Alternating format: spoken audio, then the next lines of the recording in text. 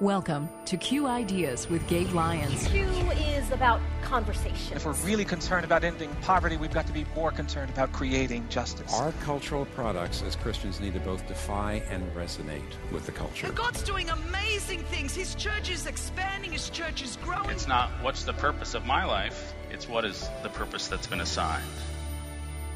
Stay curious. Think well. Advance good. This is Q.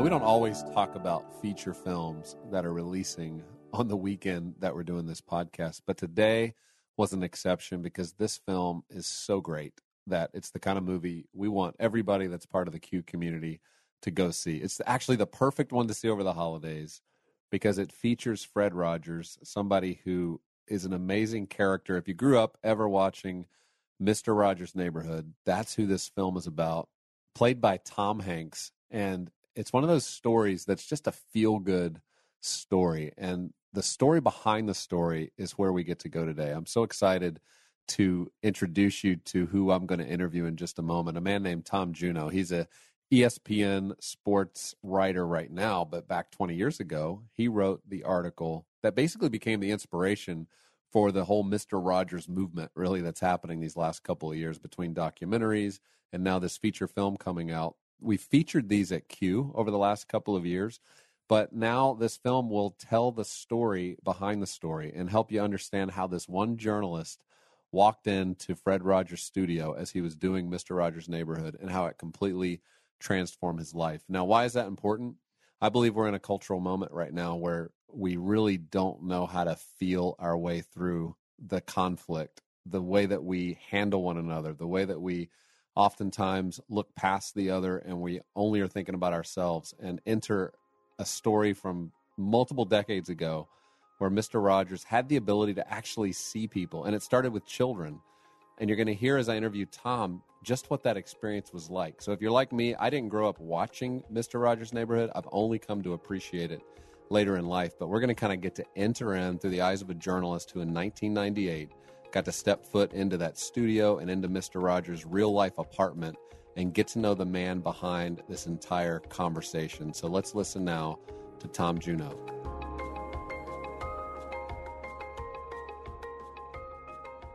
Tom, it's great to have you as part of the Q podcast, and also just the moment that we're in, I just think it's so relevant, so important that we hear a story like yours right now. And your story obviously goes way back to this 1998 assignment for Esquire magazine that you were given, and it just completely changed your life. And so I want for our listeners who haven't heard that story to just go back and for you to just tell us a little bit about how that came to happen and also what impact just that story assignment had on your life.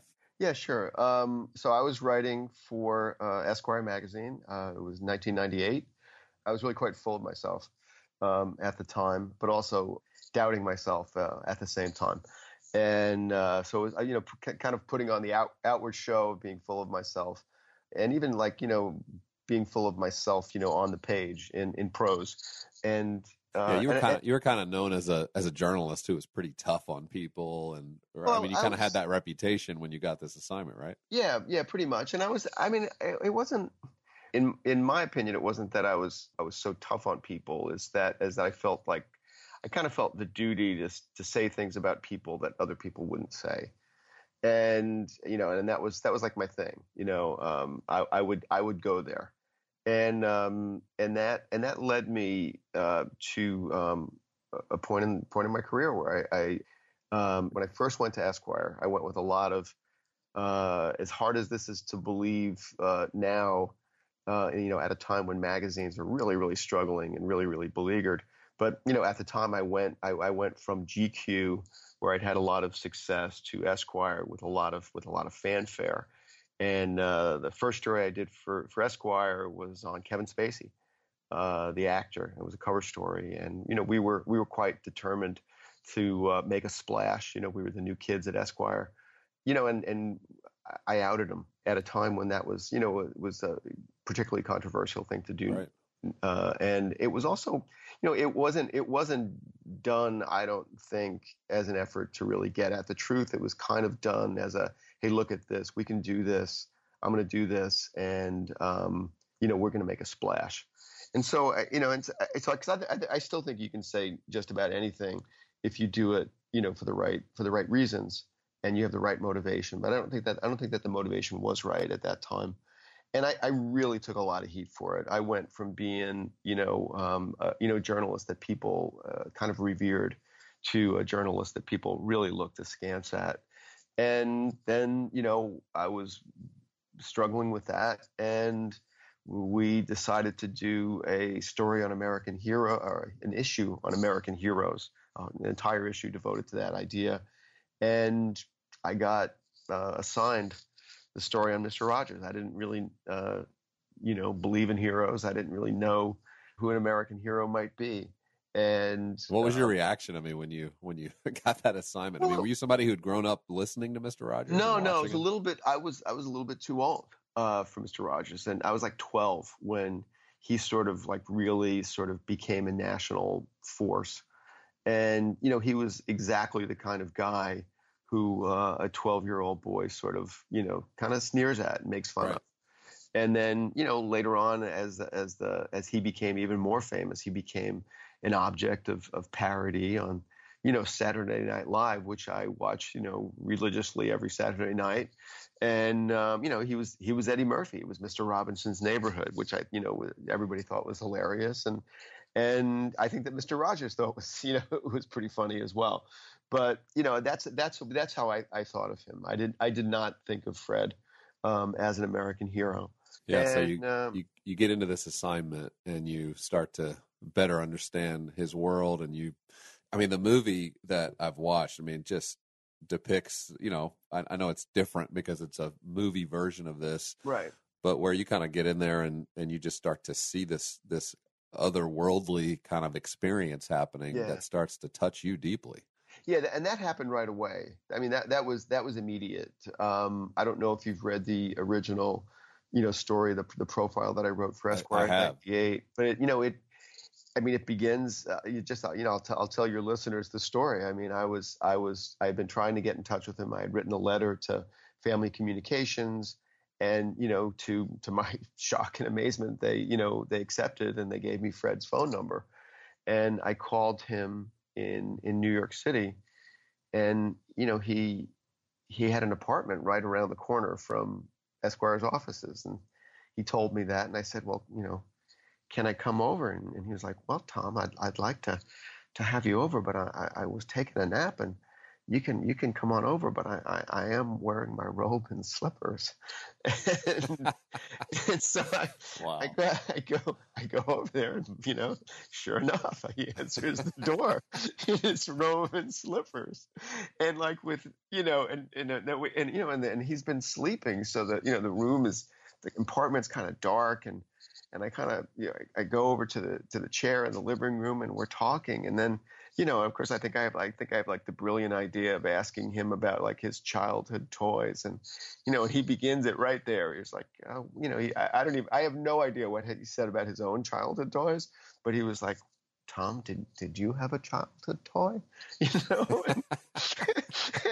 And so and you're like in shock. You're like, what is happening right now? And then so all of a sudden I start talking about my beloved old rabbit, and and I just were talking, and I was telling him about Old Rabbit, and he goes, Tom, I'll bet your relationship with Old Rabbit went all the way back to when he was a very young rabbit too. And I was like, yes, Mr. Rogers, and I was like, and then in the middle of all this, I'm like in this trance, and all of a sudden he takes out his Instamatic camera and says, I love to take pictures of all my new friends so I can send them to my wife Joanne. And then I was like, he goes, do you mind if I take your picture? And I was like, no, I don't mind. And he takes my picture with a old-fashioned flash camera, and it's in this dark room. So the flash stays with you. When you close your eyes, you keep on seeing the flash. And there I am in this Flash and the old rabbit and a man standing in front of him in his robe, and that was the beginning of it. That was how it started, and and you almost forgot you were writing an assignment at that point. You probably thought you'd gone to some sort of family therapy session, and right, and he just he was. You used the word in the intro, otherworldly, and he really was sort of otherworldly, and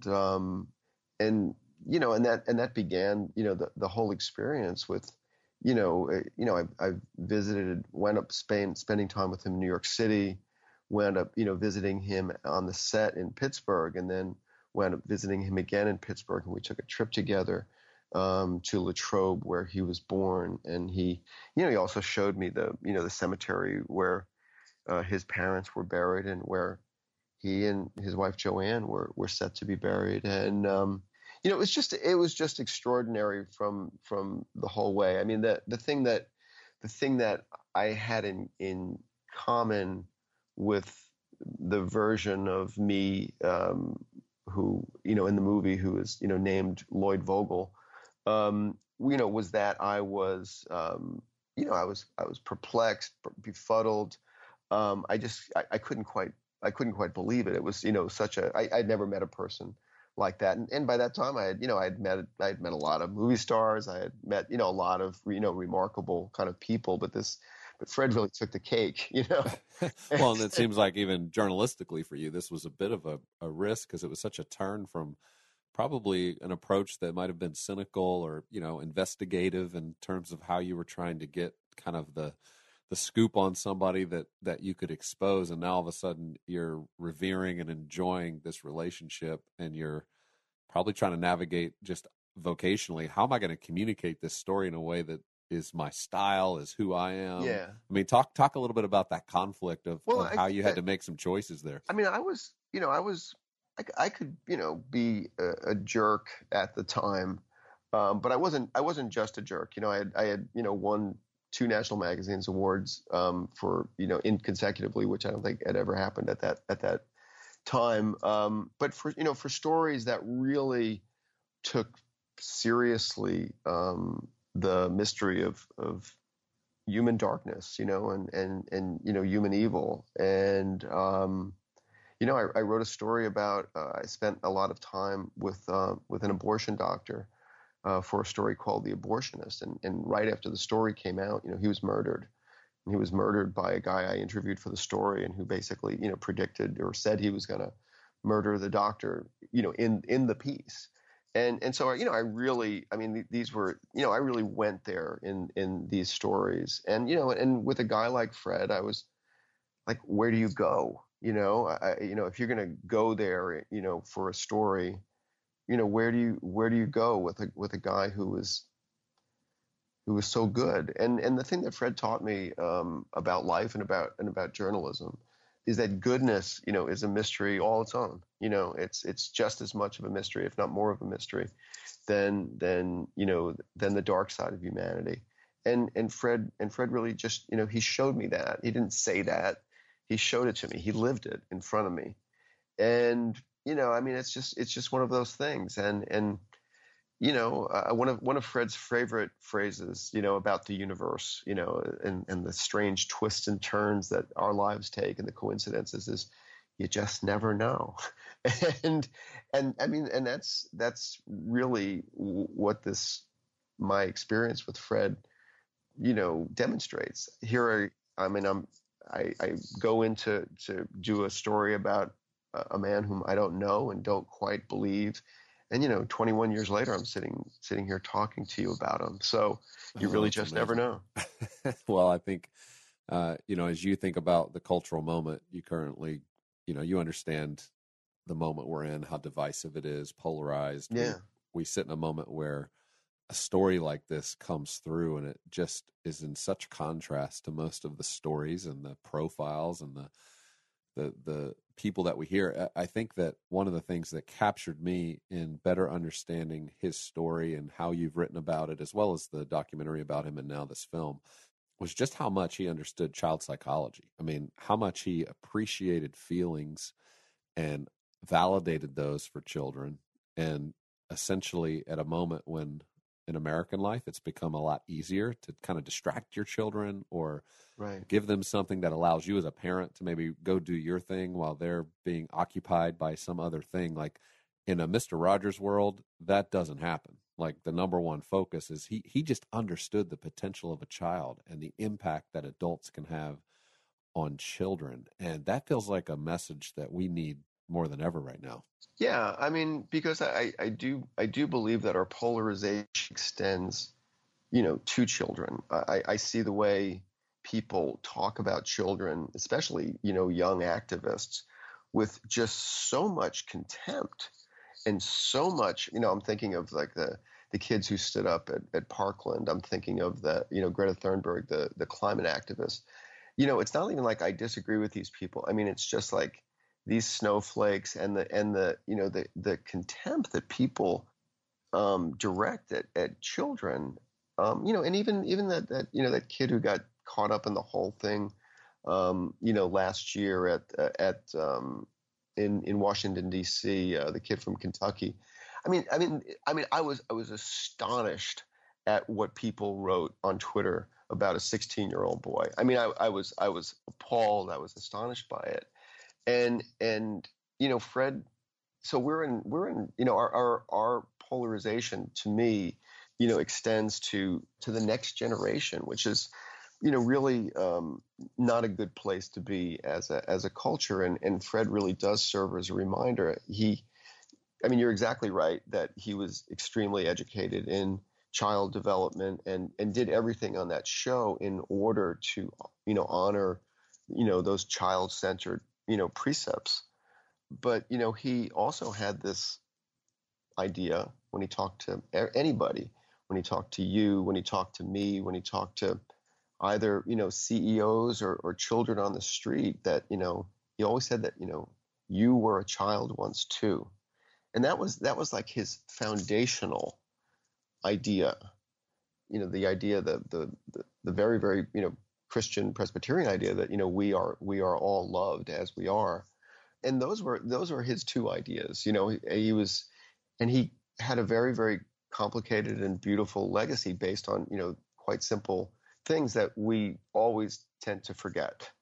Well, and it seemed even then, he was dealing with some of the difficult kind of cultural issues that kids would be trying to process. I know the episodes on divorce and talking about difficult things and trying to do that in a delicate way that honored parents, but also helped children try to process.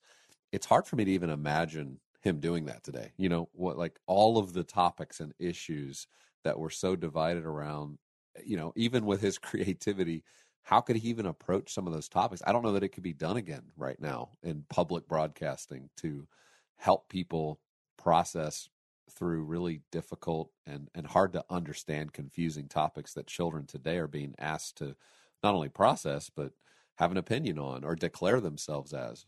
Well, because somebody is sure to be outraged about it. And to lead some sort of, Twitter march against it, But I think that you're right, that it's almost, you can't imagine someone doing what he did. But the truth and the fact is that nobody is doing it. And, I have, often wondered who are Fred's successors, who has taken up, Fred's mantle. And the answer is really nobody, because a lot of people, always ask, well, what was Fred after? What did he want? Well, he was very specific about what he wanted. He wanted the medium of television. He wanted the media, plural, to have the possibility of becoming, a sacred space, holy ground, some place where people felt safe and where people, felt validated and encouraged to sort of feel their feelings and express them. And, when it comes to that, he definitely has no successors. There are, many, many kind people in the world who are, practicing, the same kind of kindness that Fred practiced, but there's definitely nobody in the media landscape doing anything like that. Yeah. Well, tell us in closing just what your enthusiasm level was when you knew that there was going to be a story told about this that was based on your magazine article called A Beautiful Day in the Neighborhood. And you know, as we head into this season, the holidays, families coming together, people looking for media that actually is uplifting and encouraging, which can be harder to find these days. I mean, this just feels like it's served up at the perfect time, the perfect thing for people to enjoy. But what are your hopes for now seeing this story expand to where millions and millions are now going to be able to appreciate in some small way what you got to experience firsthand? Well, you know, I mean, I've lived it. You know, I mean, I started working with the screenwriters in 2014, but you know, at the same time, doubting that anything could come of it, because I know so many people who, you know, sell the rights to, you know, magazine stories, newspaper stories to Hollywood, and you know, they generally don't go anywhere.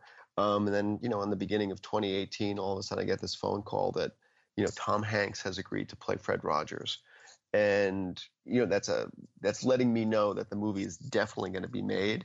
And then this summer, I see the movie for the first time. At the same time, I'm reading a trove of emails that I found that, you know, Fred and I corresponded from the moment we kind of began talking together for the story till Fred's death in 2003. We have many emails back and forth, and I found them again, and I started reading them again, and you know, and then I you know, saw the movie and was, you know, just I was amazed by it. I'm amazed by the movie. There's no other movie like it, quite frankly. I mean, this is a movie that is, you know, about forgiveness from the very beginning. It's not like it tries to soft pedal that. It's not like it tries to sneak it past you with like funny action. You know, it is about forgiveness and about feelings from the very start. And then, you know, since then, I've been, you know, talking about Fred to people in order to get the message out about the movie. And the more I talk about him, the more people respond, and the more I understand how much people need that example in the world. And then the movie is just about to come out, and there's a thing in the movie that Fred actually asks the character of Lloyd to do, but the way that the movie is built, I mean, he's actually asking you, the audience, to do it as well. And it's the moment when he asks, you know, for a minute, for Lloyd to think for a full minute about the people who, in Fred's phrase, loved him into being. And I've been in theaters now when that happens, and that movie is getting American film audiences to think of the people who love them into being. And I just, at this moment, I can't think of anything more valuable or more important. So, you know, I'm proud to be part of it, and I'm proud to be, you know, talking to you right now.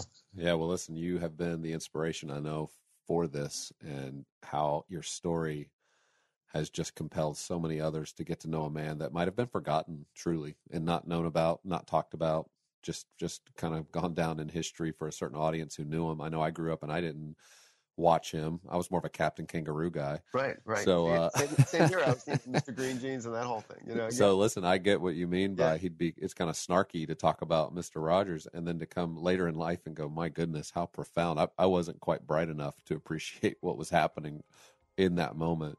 And I'm so glad now that I can, and that my teenagers can watch a film about him and better understand how things once were, so that they can have an imagination for how they could be as we look to the future of where we're headed as a society. So we're just grateful for you, your contribution creatively, your inspiration, your time and energy you're putting into helping more people know about these stories, because it's truly these stories that help inspire more and more people to really live out the best of who they've been designed to be. So thank you. Well, thank you very much, Ken. It's the kind of movie you can take your family to. It's the kind of thing that'll get you out during this holiday season and create a great conversation, and even help you reimagine your own childhood. I mean, I thought that was so fun what Tom described, which is how Fred actually asked him to go back into his own childhood, and it kind of took him into this other world. It's not often that film does that, but when it does, it's just beautiful. And so I hope you enjoy doing that with your family. I also want to encourage you, because it's not too late, to be a part of what we're doing at Q to try to be better neighbors, called Q Dinners. And you can go to qdinners.com. Hundreds of people are hosting their neighbors, colleagues from work, friends, to come together and have important conversation around the topic of our loneliness epidemic. You can learn more about that and sign up to host. There's no cost, of course, to host, except you dedicating a little bit of time and maybe your grocery budget to helping put together a great meal. So people come together, they watch this 9-minute talk that we provide to you, and it stirs a great conversation around how can we be part of solving the problem of loneliness in our families, in our communities, in our friendships. And the stories that we're hearing back from people who are doing this, they're just amazed that these conversations don't feel like they're happening anywhere. And when they have them, it feels so enriching. It feels enlivening. It feels like they can take action, that they can be a part of solving problems. And so we're glad to be doing that. And I want to invite you to schedule a dinner anytime over the next month where you can host your friends and have a similar conversation. Well, as always, thanks for being a part of the Q community. You can always watch our Q moments. Those are our 1- and 2-minute clips from some of our best talks at qideas.org. And don't forget, subscribe to Q Media. When you're a Q Media subscriber, you're going to get access to hundreds of talks, our playlist, our courses, all of the things that during this time of the year when you're saying, what is my personal growth plan? How am I going to enrich myself so that I can think well about how to engage culture, how to engage some of the difficult conversations I'm having with my kids, with people in my small group or my church? Q Media is a solution for that. It's only $7.99 a month. You can go get a free trial when you go to qideas.org. So check that out and continue to learn with us as we continue to grow together.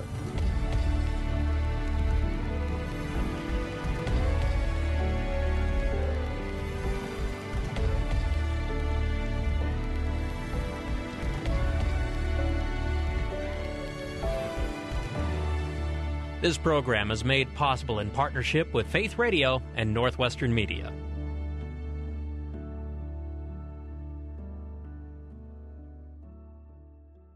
Thank you for listening to the Q Ideas with Gabe Lyons podcast. These conversations are available because of listener support. You can make your gift now at myfaithradio.com. To avoid missing future editions of Q Ideas with Gabe Lyons, subscribe to the podcast today at iTunes or on your podcast player. And thank you for sharing this audio link with a friend and growing the impact of Q Ideas with Gabe Lyons.